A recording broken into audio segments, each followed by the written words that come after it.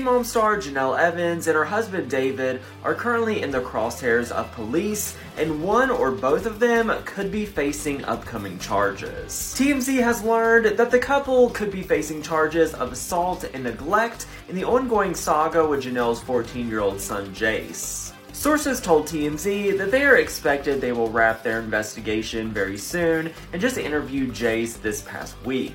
They said that appears that charges will be filed for both neglect and assault. What has yet to be determined, though, is whether both Janelle and David or just one of them will be hit with charges. This is all stemming from Janelle's son Jace running away for the third time in a month, and that's when cops started treating the situation as a possible case of neglect. Cops say that Jace told officers David had physically assaulted him and appeared to have visible marks on his neck and arm. They've also said that there is a video of the alleged assault, which Janelle and David have denied, but they say that cops have it in their possession.